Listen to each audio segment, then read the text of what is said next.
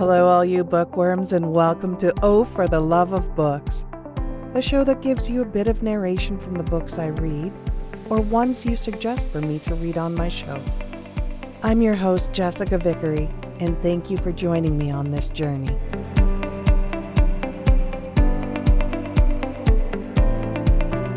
Here's a recap of chapters 14 to 16.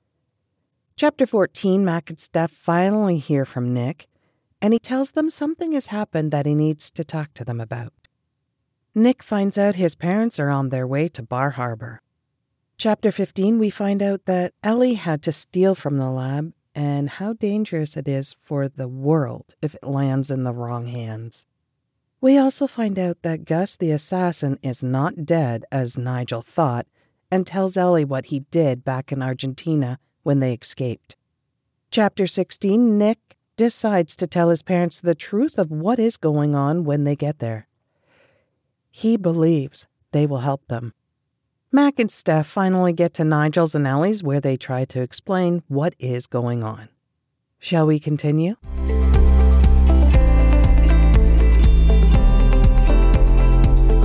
Chapter 17.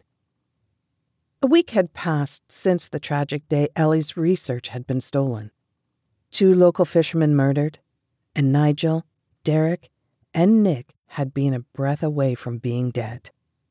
The 2 tried to explain to Nick's parents and give them a crash course on viruses, CRISPR, and genetics. It had been a whirlwind of a week, and, at the same time, the slowest and most anxious week Nigel and Ellie had ever experienced. Both of them empathetically knew Nick's parents must be experiencing similar feelings.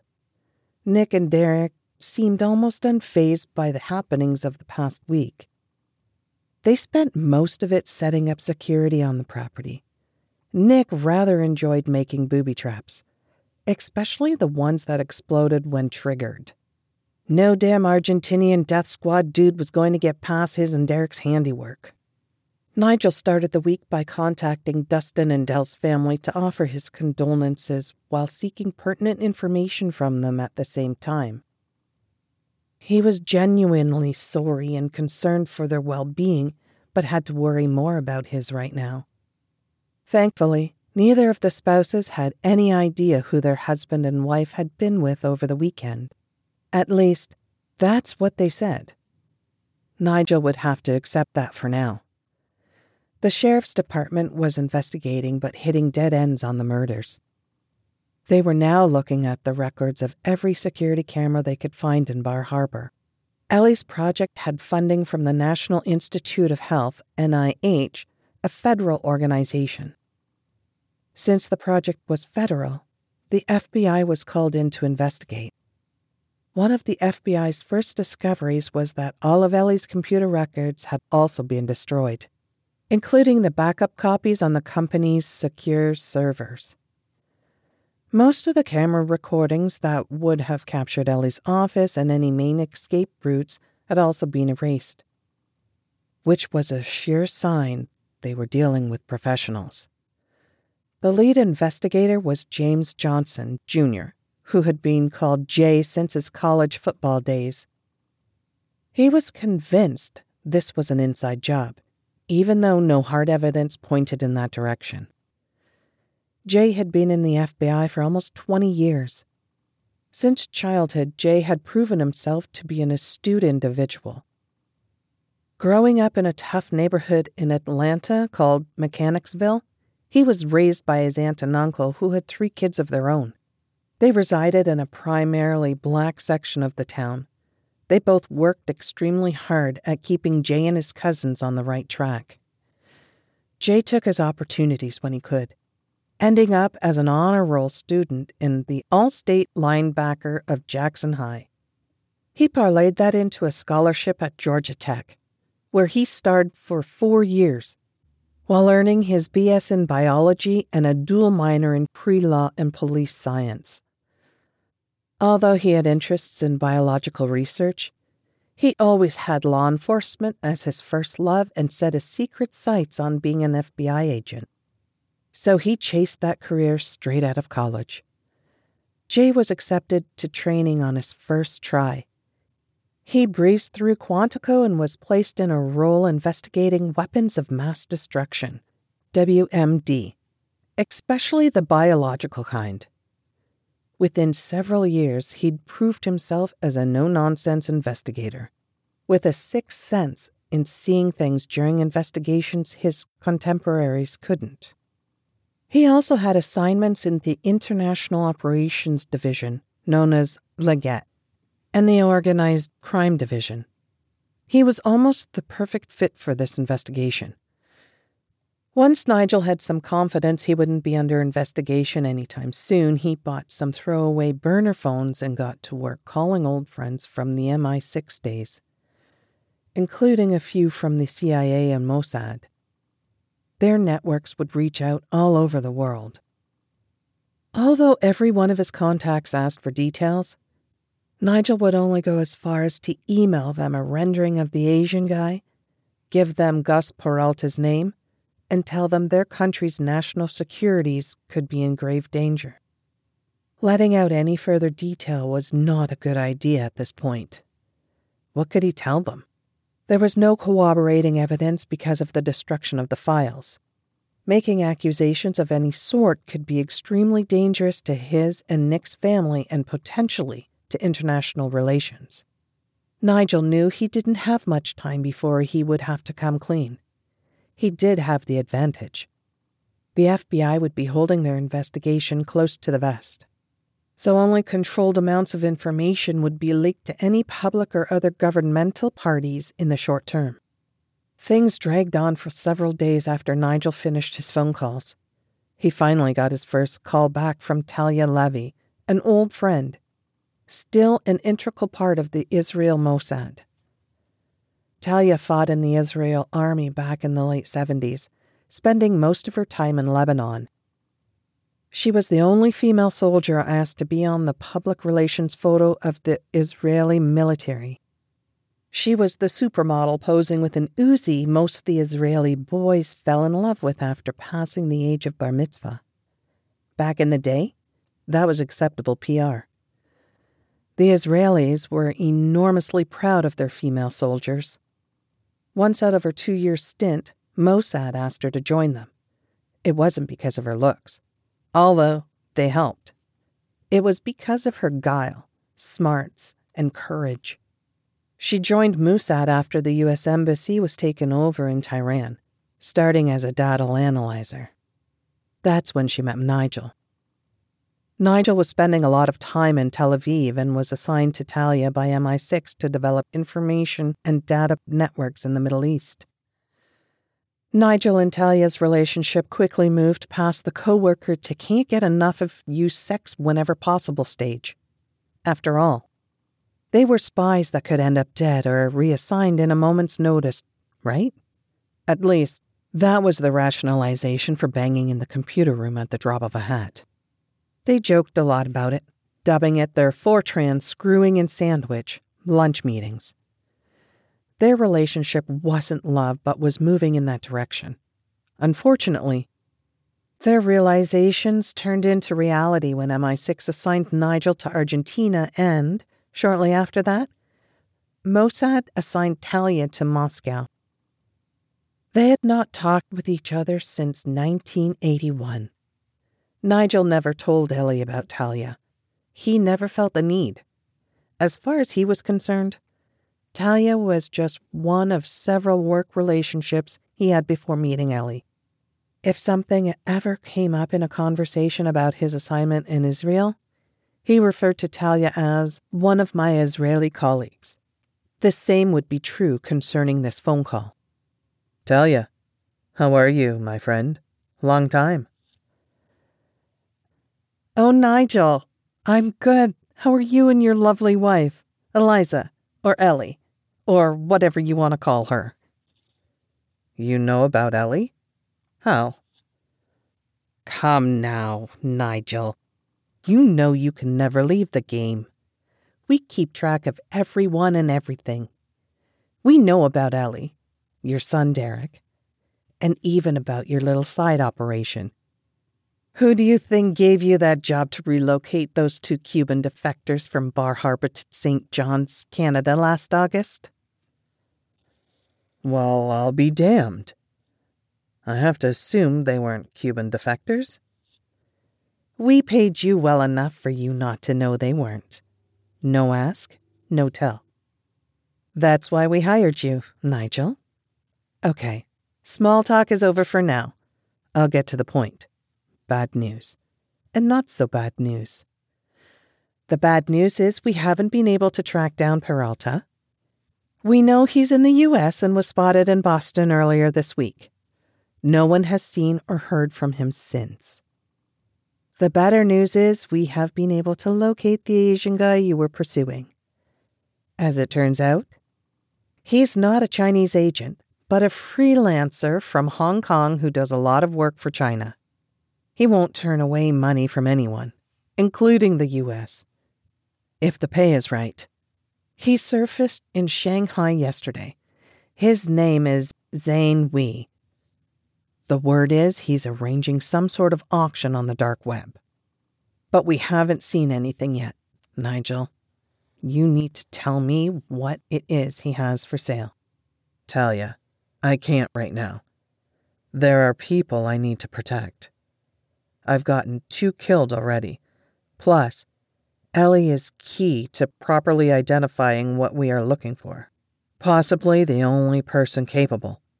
Getting you, MI6, or the CIA directly involved can also cause a major global political problem.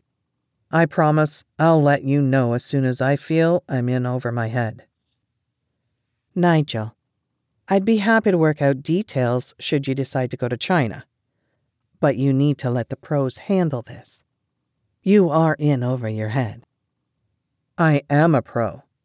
Please give me a little more time and help. Can I trust you? For now, but no promises. Will you let me know if you're going to pull the plug? Of course, Nigel. A word of warning. People are working at the labs who can be dangerous. You need to be careful. The word is Zhang has someone on the inside monitoring every step you and Ellie are taking. It can be anyone. I'll keep you posted on what we find out, but you need to watch your backs. Understand, I'm not supposed to be helping you. But this is more important than a bunch of bureaucratic rules. My involvement has to be on a need-to-know basis. Got it? Thanks, Talia. Yeah, I got it. Nigel, why did you never contact me again? I thought you said you knew everything. So you must know about me and Ellie's history. Yeah, I know it, Nigel. But you didn't answer my question. Why did you never contact me again? Another conversation for another time, Talia. We'll talk soon. Nigel was getting uncomfortable with the conversation. As soon as Nigel hung up, his other burner phone, his personal phone rang. Caller unknown. Should he answer it? He didn't need another robocall asking his opinion about politics. He really could not care less about the subject. He decided to answer anyway. Hello? Who were you just talking to on the other phone? Nigel, startled and suddenly in fight-or-flight mode, ran to the window and pulled the drapes a little to peek out. How in the hell did this person know he was talking on the other phone? Nice to see you again, hombre. I guess you thought that bullet in the head killed me. Peralta. What the fuck are you doing hanging around with some Chinese spy, stealing shit that could hurt a lot of people? After surviving the bullet and the election purge of all you assholes back in the 80s. You should have retired somewhere like Nicaragua or Peru or bumfuck Egypt. My friend, I kill people for a living. That's what I do well. Why retire? I'm a hired gun. The guy I was with hired me to be his protection and muscle while carrying out his little escapade here in picturesque Maine. Rumors had it I might run into you. And possibly sweet, dead Eliza. I guess those rumors were true. So why are you calling? You certainly don't owe me a phone call. I could see by our security footage you were headed back to the house for some unfinished business. Why'd you stop? Well, Zhang reminded me he was paying me. And killing you, your family, or anyone else with you wasn't what he was buying. He also reminded me you and your son would probably be heavily armed, so I may want to reconsider. You didn't answer my question. Why the phone call? Mostly to fuck with you, but to also let you know we are watching you. Any attempt to contact the authorities will result in your immediate deaths. Please don't do that. I am looking so forward to killing all of you myself when this is over. So, here we are. I know the situation is screwed up. And I know you are very concerned about your son. You also need to be concerned about yourself. We have to try to resolve this before getting anyone else involved. This project was being carried out in complete secrecy for a good enough reason. People are being killed. Wait, why not tell this to the authorities? Because we don't know which authorities are involved. Saying something to the wrong person could put us in even more danger. Mac looked over at Stephanie as if he were at a loss for words. Steph, we may not have a choice right now. What are you thinking? I think we ought to kill these motherfuckers before Peralta does. Walk away and never look back. Honey, you know we can't do that. Peralta or Zhang would just come after us to get rid of anyone with knowledge of the situation. Stephanie shook her head. Maybe you were right, but I need to ask one more question. Nick, why in the hell did you wait a week to call us? We had been worried sick. We didn't know what had happened to you. Mom, Nigel took my phone until he knew he could trust me. I called as soon as I had it back. Nigel, you're a real asshole. Chapter 18. Mac paced the kitchen floor in disbelief of what he'd just heard from Nigel. Mac's father was in the service and worked his way up to lieutenant in Delta Force in the Army and later became a Navy SEAL. Mac's father rarely spoke of his time in the Navy, especially in the Special Forces. Mac wanted a different life for himself and his sons, as he witnessed his father's slow decay at the bottom of a bottle. Mac thought for a moment of the irony of his situation. A college professor getting caught up in the life his father led and now, joining his son in a similar experience. Steph, we are not going to kill anybody.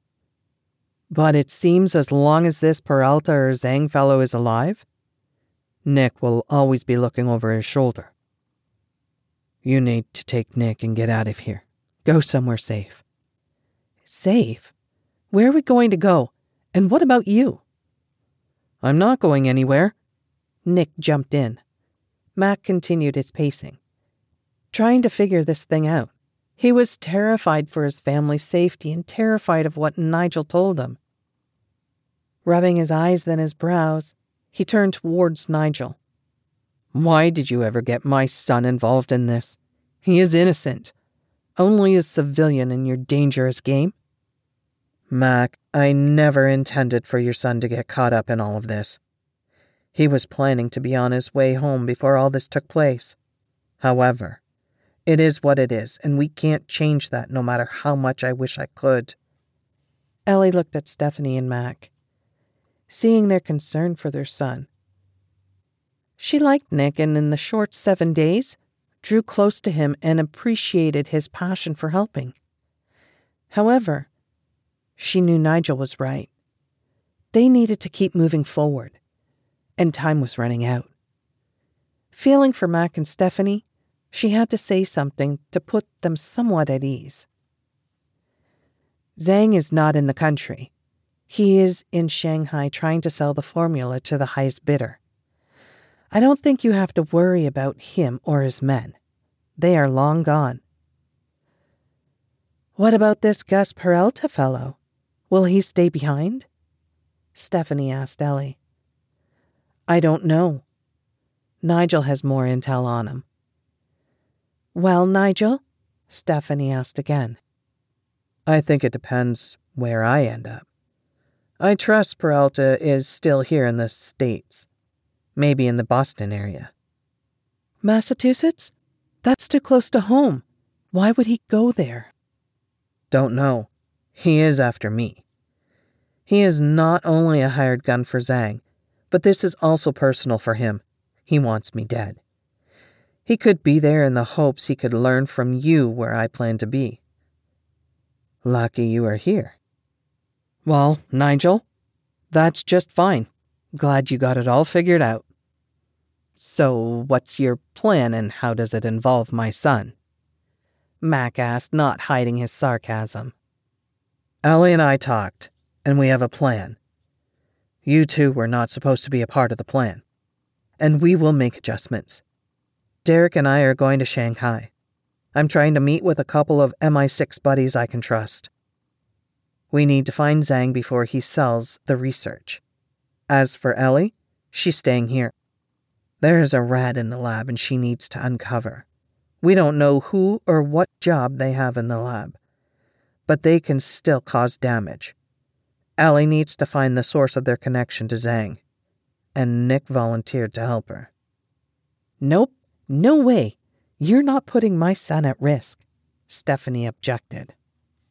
Mom, I already volunteered. You can't stop me. You and Dad always taught me to do what is best. All this social responsibility and caring for those other than yourself. Well, this is bigger than us and can harm or kill a lot of people. I can't walk away. I won't. Mac and Stephanie knew Nick was right. They taught Nick the values of doing his best and helping those who can't. Mac knew his son could not walk away. Steph, as much as I don't want to agree, we need to help Nigel and Ellie. He turned to Nigel and asked, We mean Mo Bang Juni. How can we help? You speak Mandarin? Ellie asked with a surprised look. With a name like Grigo? I get that a lot. I do speak a little Mandarin, my foreign language elective in college. I've always wanted to go to China. Nigel, it looks like Mac is going with you. You can use an interpreter. And Steph, you're staying with me. Wait, what? Mac, what the fuck did you agree to do? Yelled Stephanie. Staying here and helping Ellie is the logical and safest choice for you and Nick. I'm going with Nigel and Derek. They can use an extra hand. And my Mandarin may help. I can't sit here and let this formula get into the wrong hands. Nigel, if somehow we let Peralta know we're going to Shanghai, will he follow you there? Already arranged. The madman will follow me to hell to get a piece of me. I already have the word out I'm heading to Shanghai. This will get him out of the U.S. I like the way you think, Professor, and I accept your help. Stephanie relented and agreed to help Ellie. This way, she could stay close to Nick. Ellie explained to Stephanie she and Nick could help by being a set of eyes and ears in town to report back any concerns. Ellie told them she would be at the lab trying to figure out who the snitch was, although this would be a little riskier. It would isolate Steph and Nick from exposure to lab officials and, more importantly, the government. The conversation suddenly switched gears when Derek came running into the kitchen, screaming, "Dad, someone is pulling up into the drive." Nigel and Ellie ran to the living room window and peeked through the blinds. A white SUV was at a stop, but no one got out. Mac, do you have that gun handy? As Nigel and Ellie both revealed weapons of their own, a man slowly stepped out of the SUV and carefully scanned the property. After he looked everything over, he yelled out to the house, "Ellie, are you home? I don't want to come any closer." Whoever laid out those booby traps did a poor-ass job. but I don't want to take any chances. Ellie, it's Sam Wilder.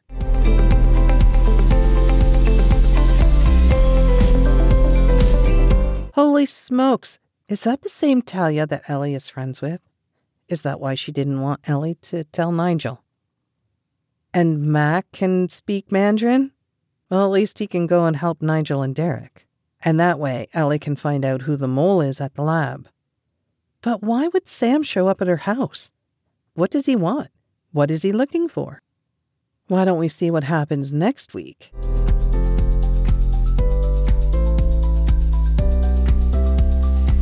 Well, that concludes my episode for today. I want to thank you all for taking the time to listen to me talk. I hope you've enjoyed this episode. If you like my podcast, please subscribe to my show or send me an email to jessvicvoice@outlook.com. That's JESSVICVOICE@outlook.com with suggestions of books for me to read on the show. Thank you again, and please join me next week on Oh, for the Love of Books. And as always, dream big and keep reading.